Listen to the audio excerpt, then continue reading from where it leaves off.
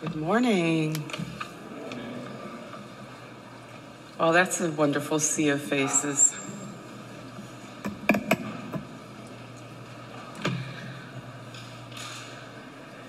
Today we're taking from the book of Psalms, Psalm 72. Give the king your justice, O God, and your righteousness to the royal son. May he judge your people with righteousness and your poor with justice. Let the mountains bear prosperity for the people, the hills in righteousness. May he defend the cause of the poor, give deliverance to the children of the needy, and crush the oppressor. May they fear you while the sun endures, and as long as the moon throughout all generations. May he be like the rain that falls on the mown grass, like showers that water the earth. In his days may the righteous flourish and the peace abound till the moon be no more. May he have dominion from sea to sea, from river to the ends of the earth. May the desert tribes bow down before him and his enemies lick the dust. May the kings of Tarshish and of the coastlands render him tribute.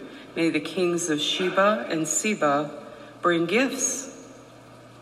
May all kings fall down before him, all nations serve him, for he delivers the needy when he calls, and the poor and him who has no helper. He has pity on the weak and the needy, and saves the lives of the needy. From oppression and violence, he redeems their life, and precious is their blood in his sight. Long may he live. May the gold of Sheba be given to him. May prayer be made for him continually, and blessings invoked for him all the day. May there be abundance of grain in the land. On the tops of the mountains may it wave. May its fruit be like Lebanon. May people blossom in the cities like the grass of the field. May his name endure forever. His fame continue as long as the sun. May people be blessed in him. All nations call him blessed. Blessed be the Lord, the God of Israel, who alone does wondrous things. Blessed be his glorious name forever. May the whole earth be filled with his glory. Amen and amen. May God add a blessing to the reading of his holy word.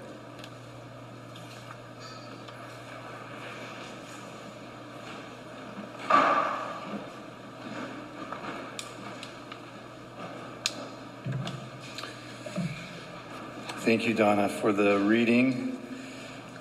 Let's just pray one more time as we begin the time of the message. Lord, we just commit this time to you as we examine your word together. Ask that you would speak, Lord, that we come to you just acknowledging that we are hungry for a word from God. And I pray that as I deliver this message, Lord, that my words would fall away and the word of God would remain in our hearts. And I pray all this in Jesus' name. Amen. So I hate to start with bad news, but does anybody else feel like the world is in a mess right now? Like it just feels like things are kind of more and more out of control. Maybe it's just me, but it just feels like, I don't know, things just are crazier than they've been. I mean, we're just now getting over this pandemic, which obviously had the world in a mess in and of itself. And now, we've got this, even as we think we're getting over the pandemic, now there's new variants and, these monkeypox and all these other things that seem to be popping up. The economy, every day we're hearing in the news about inflation and prices are going up, and the economy seems to be on the rocks, and this war in Ukraine, we all were hoping would end quickly, and it just keeps dragging on. And now, lately China seems to be kind of getting in the news and potentially being a problem. We're in this, I don't know about the rest of you, but my grass is brown. We're in this drought, right? Everything is so dry. We get these little sprinkles of rain, and so I don't. It just everywhere I look, it's like it feels like the world is falling apart.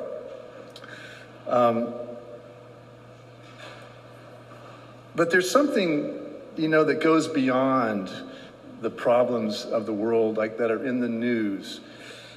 And I think that we all know that there is something that's deeply wrong with our world. There is a brokenness in our world that even when we're not having the climate problems and the war problems, we still have these problems in our own hearts, right? Of anger and broken relationships and just so many things that we know are deeply wrong. And we have this longing. I believe we all have a longing for a better world, right?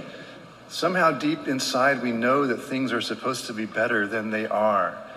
And so we have this longing, this deep sense that somewhere out there, that there is a world that is as it should be. And so we come to Psalm 72, and it's this beautiful declaration that there is a kingdom, that there is a king that rules with justice, that cares for the needy, and that there is a coming kingdom that is right, that is not marked by all the problems and brokenness of the world that we know. Psalm 72, it expresses the longing and the promise of the kingdom of God, I believe. And it promises the coming of a king. And we know that that king is Jesus. So Psalm 72 really tells us about, it doesn't mention the name of Jesus because it was written, we know, at least several hundred years, if not close to 1,000 years before the time of Jesus. But nevertheless, it is a prophetic psalm that tells us about this Jesus who is to come, this king, this son of David who will come and one day reign. And it actually tells us many things. I'm only going to focus on 3 things because we only have so much time. But Psalm 72 promises us that this coming king is a good king who cares about the poor and the needy and who will rule with justice. A king who cares about the poor and needy and will rule with justice. It also tells us that he will be an all-powerful king, that he will be the King of Kings, that all other kings will come and bow before him, and that in his power he will be able to accomplish all that he desires. And finally, it tells us that this coming king will rule forever, that he's not just another man, not just a good king among other good kings that the world has known, but this is a king who will live and reign and rule forever and ever. So let's just take these 3 points one at a time here. The coming king will care for the poor and the needy. This is something that is repeated throughout the psalm. I'll just go through these verses for you. Verse 2 says, "May he judge your people with righteousness and your poor with justice." Notice how in the beginning of the psalm, it's actually a prayer And then as we move further into it, it's this declaration. So in the beginning, we get this may language, but then later on, it gets to more declarative. Verse 4, may he defend the cause of the poor of the people and give deliverance to the children of the needy and crush the oppressor. Then we jump down to verses 12 through 14. This becomes more of this declarative terminology. For he delivers the needy when he calls, the poor and him who has no helper. He has pity on the weak and the needy and saves the lives of the needy from oppression and violence. He redeems their life, and precious is their blood in his sight. So this king is a lover of the poor and the oppressed, those who the world has forgotten. Are a priority for this coming king. Psalm 72 also emphasizes justice, that this king will bring real and true justice. The world is not fair, right? It's just an axiom of truth that the world is not fair. There is no justice in the world. And even though we know it should be, we all have this sense that life should be fair. And when we see injustice, it brings up this sense of outrage, a sense of indignation. I think this is one of the arguments for the truth of the gospel, the truth of Christianity. Because, this concept of justice, it doesn't come from nature, right? This is not part of evolution, right? I'm not saying that evolution is wrong. I'm just saying that our sense of justice, our recognition that the poor and the needy should be protected, that comes from the teaching of the Bible, right? We don't find that in nature. In nature, the strong always dominate the weak, right? The strong devour the weak. That's normal. That's what's expected. That's just the way it works. That is the law of, what's it called? The law of natural selection, right? The law of natural selection, that the weak die and the strong get stronger, right? But we know that that's not right, right? In our hearts, when we see the weak oppressed and crushed, something rises up in us that says, this is not the way it should be. This is not the world that God created, that God intended to be. So this coming king, Psalm 72 promises us that he will rule with justice. And what's amazing about this is that Jesus is the one who suffered the greatest mistrial in the history of the world, is the one who will one day rule with justice. Isn't that an amazing thought? Jesus, who was tried and convicted and hung on a cross like a common criminal for having done nothing wrong whatsoever. In fact, done the exact opposite, right? Who had come to bless, to heal, to feed, to provide, to protect. He was convicted of a crime that he did not commit and ultimately executed for it. And this Jesus will one day be the fair and just ruler over all, the one who understands injustice, but who also loves justice, will be our king. It's a great promise as we look at the injustices around us, that Jesus in his kingdom will rule with true and pure justice. Have you ever been accused of doing something that you didn't do? Do you know what it's like to be unfairly accused? I think most of us have. It's a terrible feeling, right? Somebody's saying you did something and you know you didn't do it. And all you can say is it's just not true, but they're convinced. Jesus knows the truth. We hear stories of people who are convicted of crimes and spend years and years in jail. And then, DNA evidence or some new witness comes to the surface and says, proves this person actually was innocent. And here they've served 20 years in jail or 30 years in jail or whatever. And in fact, they were innocent. When we hear that, doesn't it just make you cringe? Doesn't it just make you feel like, how can that happen? How can that happen? And yet it does, over and over again. So this promise that the coming king, that this kingdom that is coming will be a place where justice will prevail. It's an amazing promise. It's a very comforting promise. And Jesus, who suffered the greatest injustice, will be the one who delivers true justice for all of us. The third point is, the second thing is that this coming king will be a powerful king, that he will be the King of Kings, the most powerful king. Verses 8 through 11 talk about this. It says, may he have dominion from sea to sea, and from the river to the ends of the earth. May desert tribes bow down before him, and his enemies lick the dust. May the kings of Tarshish and the coastlands render him tribute. May the kings of Sheba and Seba bring gifts. May all kings fall down before him. All nations serve him. So this psalm promises us and looks forward to this coming kingdom where this good and faithful and just king will rule the world, right?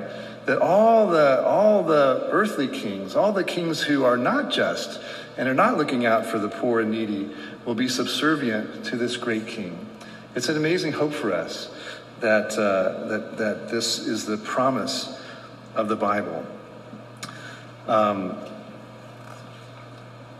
It's rare that we have this combination of love for the needy, care for the needy, and power at the same time, right? When we look around the world, the powerful don't typically use their power to care for the needy. The powerful tend to use their power, their wealth, their influence for their own advancement, their own benefits. And yet, this king that Psalm 72 promises us is a king who uses his power to care for those who have no power. It's a great promise. It's a great promise. Third thing we're told about is that this coming king will rule forever.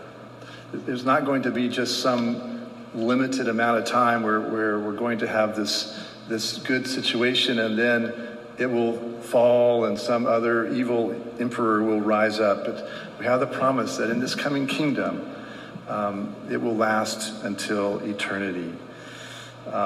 Several allusions throughout this psalm that talk about eternity and actually ultimately tell us that this coming king is not just a man, but in fact is God himself.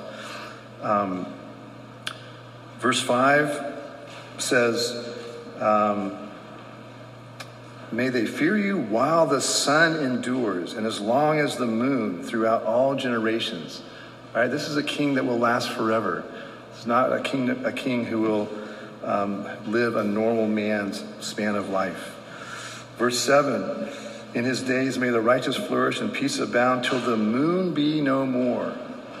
Okay, until the moon be no more. Verse 8 talks about ruling over the entire earth. May he have dominion from sea to sea, from the river to the ends of the earth. It's not just a king, a man who will have a reign over a certain territory, but this is the Lord of the earth. This is the King of all kingdoms. Verse 11 talks about other kings falling down before him. And then verse 17 says, may his name endure forever and his fame continue as long as the sun. So we have these great promises about this king, and I think there's a temptation to say, well, it's easy to make all these promises, right? Easy to make all these promises, but can we really bank on this? Is this just fairy tales about a good king who comes to help the poor and the needy? And I testify to you today that we can trust in these promises because God has kept his promises in the past. And so we can trust in the promises that he has given us for the future. And we see even in this psalm, we're reminded of that. I wanted to do a little bit of a biblical background for you, just to frame this a little bit. But there are two great promises in the Old Testament, two what we call covenants of promise. One is that God made with Abraham, and the other one is one that God made with David. Abraham, as you may know, we start hearing about Abraham back in Genesis chapter 12. So this is the very beginning of the Bible and the story that God unfolds in the Bible. After the creation and the fall, where Adam and Eve sinned and they were expelled from the garden in this paradise with God, we get to Genesis chapter 12, and God makes this promise to Abraham that essentially means that he is going to reverse the curse of the fall from the garden. In Genesis 12, God tells Abraham that through him and through his family, that he is going to give to Abraham a great nation. He is going to give that nation a land to live in, and that he is going to bless them. So when we think about the Abrahamic covenant, we think of these three things: a people, a land, and a blessing. Okay? And that really, if you think about those things, well, let me back up a little bit. The significance of this blessing is not just that God would do nice things for them, but as we read through the Bible, what becomes clear is the blessing that God promised to Abraham is his very presence, that God himself would be with Abraham and his people. And so this theme of the people, the land, and the presence of God, the blessing of the presence of God with his people, is what they had lost in the garden. And God promised Abraham that he was going to restore that his promise of what he would unfold in history would be creating a new people that he is taking to a new land where he would dwell with them in the same way that he had dwelled with Adam and Eve in the garden. So that's the Abrahamic promise. And I would propose to you that the whole rest of the Bible, that when you start in Genesis chapter 12, the entire rest of the Bible is describing to us how God fulfilled those three promises. How God created that people, how God took them to a land, and how God blessed them with his presence.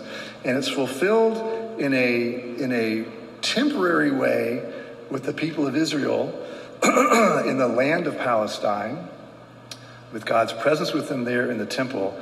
And it's fulfilled ultimately with the kingdom of God gathering in all believers in Jesus, that he is taking to the new heavens and the new earth, this new kingdom where God's presence will be with us and he will reign over his people forever.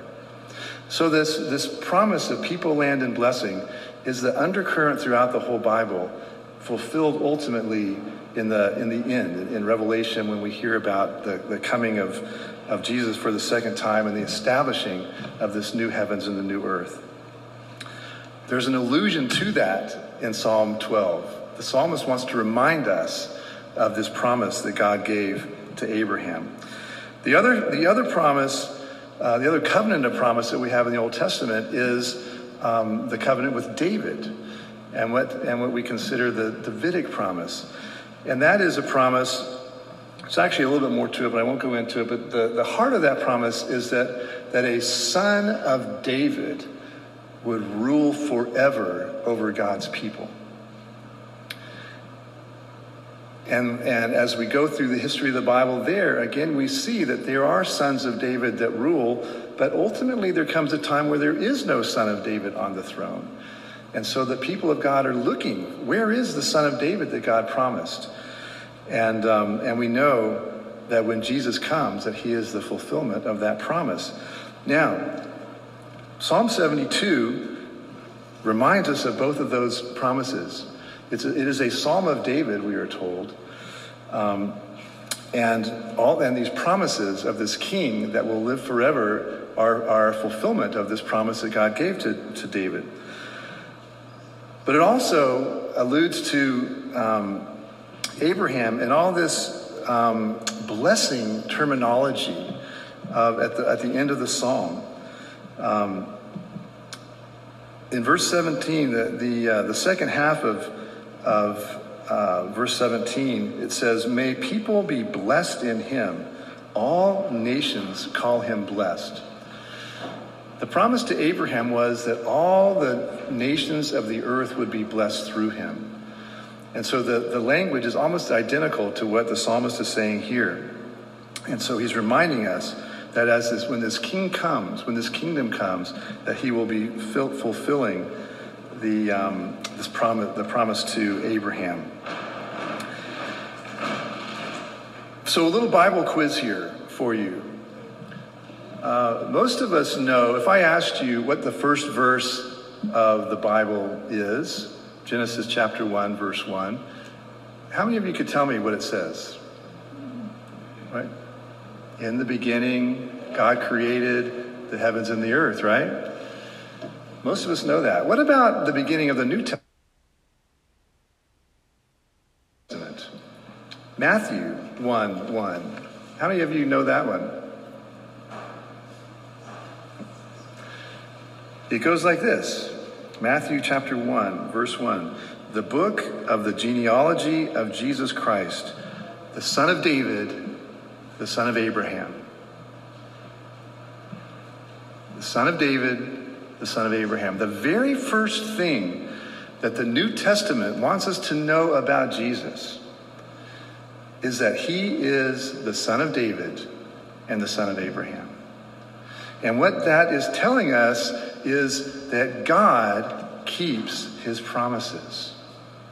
That these promises that God had made 2,000 years ago to Abraham and 1,000 years earlier to David are being fulfilled in this coming of Jesus into the world. He is the one that was promised. So these promises that we get in Psalm 72 are not just fairy tale promises. They are built on the faithfulness of God to keep his promises. That God has fulfilled his promises in the past, and therefore we can bank on the fact that he is going to keep his promises for the future. Jesus is the son of David who will sit on that throne forever. Jesus is the son of Abraham, the seed of Abraham, through whom all the families of the earth will be blessed. This Jesus who came once to suffer and die and to save his people from sin and death will come again to consummate the kingdom. When Jesus came the first time, do you remember how he summarized his whole ministry? The first words that came out of his mouth when we read in some of the Gospels, not all of them, but when it tells us that he began his ministry, his message was, the kingdom of God has come. The kingdom of God has come. And why had the kingdom come? Because the king had come, right? We know that the kingdom has not yet come in its fullness, that Jesus is coming again, where he will overthrow all the evil rulers of the world, where he will finally crush sin and death. But when Jesus came the first time, he ushered in the kingdom. And he invited people to join him in that kingdom. And he continues to this day to invite us into his kingdom. We who are the body of Christ, we are the citizens of the kingdom of God on earth today. What Psalm 72 tells us is, there's a couple of practical things I think we should take away from it. One is that where the kingdom is, where this king reigns, there is care for the poor and the needy, and there is justice for the oppressed. So if the church is the expression of the kingdom of God now, then where the church is, we should see those things. We should see care for the needy, care for the poor. We should see striving for justice for those who are oppressed. I'm proud to say that this church does do things to care for the needy. One of the things we do is we serve at LifeBridge, caring for some of the neediest in our community. That's a wonderful thing, and I'm proud to know that our church is part of that. This church supports a ministry called Amira, which some of you know is a ministry to women who are abused, provides a safe haven for the oppressed, for people who have been treated unfairly and unjustly. So we get to participate in that by supporting that ministry. So we should continue as a church to look for ways to be an expression of the kingdom by reaching out to the poor and the needy. And I don't want to go too far into this, but another thing that I think a takeaway for me from this psalm is that we have to be careful about where we put our hope. This psalm tells us to put our hope in this coming king and in this kingdom of God that is being established. I'm going to talk politics a little bit here, and so I'm going to tread easily. But when you look at church history, there is a tendency for the church to try to impact the world through political power. We see it from early centuries, and I think that most church historians would agree that the beginning of the downfall of the church was in the 4th century when a Roman emperor named Constantine became a Christian, or at least declared that he'd become a Christian, and then declared Christianity to be the official religion of the Roman Empire. And it was his effort, I think, to expand the kingdom. But the kingdom of God never truly grows by politically forcing people to trust God and to believe in Jesus. The power of the church is not political power. The power of the church is the power of God to change hearts. That's the greatest miracle of all. Is that God himself comes into a human heart and he transforms a heart of stone into a heart of flesh, right?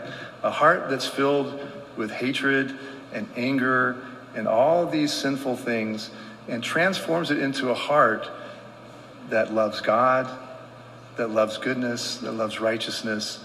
That's the greatest miracle of all. And that's the power of the church. That is the power that the church wields, is the proclamation of the power of God to change human hearts. So one of my takeaways from Psalm 72 is we need to be careful where we put our hope.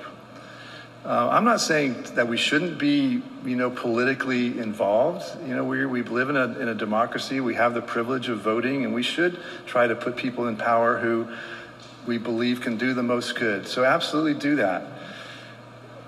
But political power, governments are made up of fallen human beings, and they will always disappoint us. They will always fail. I love, it's funny actually to watch campaigns and to listen to all the promises that are made. It's just, you have to just say, who really believes all this stuff when people are talking about how they're going to turn the world into the kingdom of God by their political changes? But my point is, I'm not saying stay out of politics, but our trust is in God. Our trust is in the kingdom of God. That's where our hope is. That's where we want to invest our lives and our energies.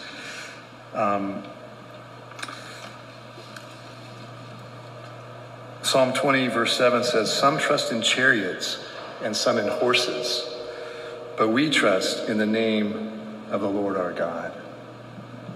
Okay, there's all sorts of powerful things out there in the world, but none is as powerful as the name of the Lord our God.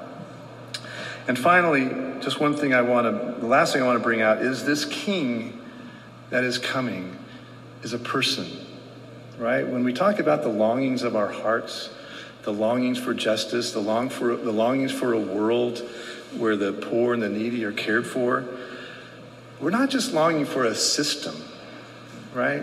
We're not just longing for a system that is fair and for things to be established that are right. We have a longing in our heart to be reconnected to the God who created us. We have a longing to be connected to our Father. God calls himself our Father because we are his children. We were created to be in relationship with him. And no matter what injustices or evils of the world are fixed, until our relationship with God is restored, our longings are still not satisfied. We still have this hole in our heart. But Psalm 72 and the gospel itself tells us that the kingdom of God is about restoring that relationship. Jesus came and he said, the kingdom of God has come. And then he lived a perfect life and he died upon the cross to take our sins, to pay the price for our sins, to restore us to that broken relationship with God. And the promise that we have today is that through Christ, that we can live in fellowship with God. And he invites us into that. Jesus invites us to be in his kingdom, to be part of his kingdom, to know him not only as our king, but as our father, our brother, our friend. There's all sorts of biblical analogies that are used to describe this personal relationship that we are invited into. So that's the good news of Psalm 72, is that even though the world is a mess, we can be discouraged by all the problems that we see around us, God is in control. God is moving us forward. God is establishing his kingdom, and he will one day bring the fullness of his kingdom through Jesus into this world. When the disciples asked Jesus how to pray, one of the things he said was, "Thy kingdom come." So let's pray together for the coming of God's kingdom. Lord, we thank you for Psalm 72. We thank you for your word. We thank you for all the promises that we have from Scripture that tell us of the work you are doing and will do to bring about true justice, true compassion, a world in which there are no more tears, no more crying, no more pain. Lord, that is our hope. That is what we cling to. And we thank you that you give us those promises. Teach us to walk in hope. Teach us to walk in, just confidence in your goodness as you promise that you will bring your kingdom. We pray that your kingdom will come. In Jesus' name, amen.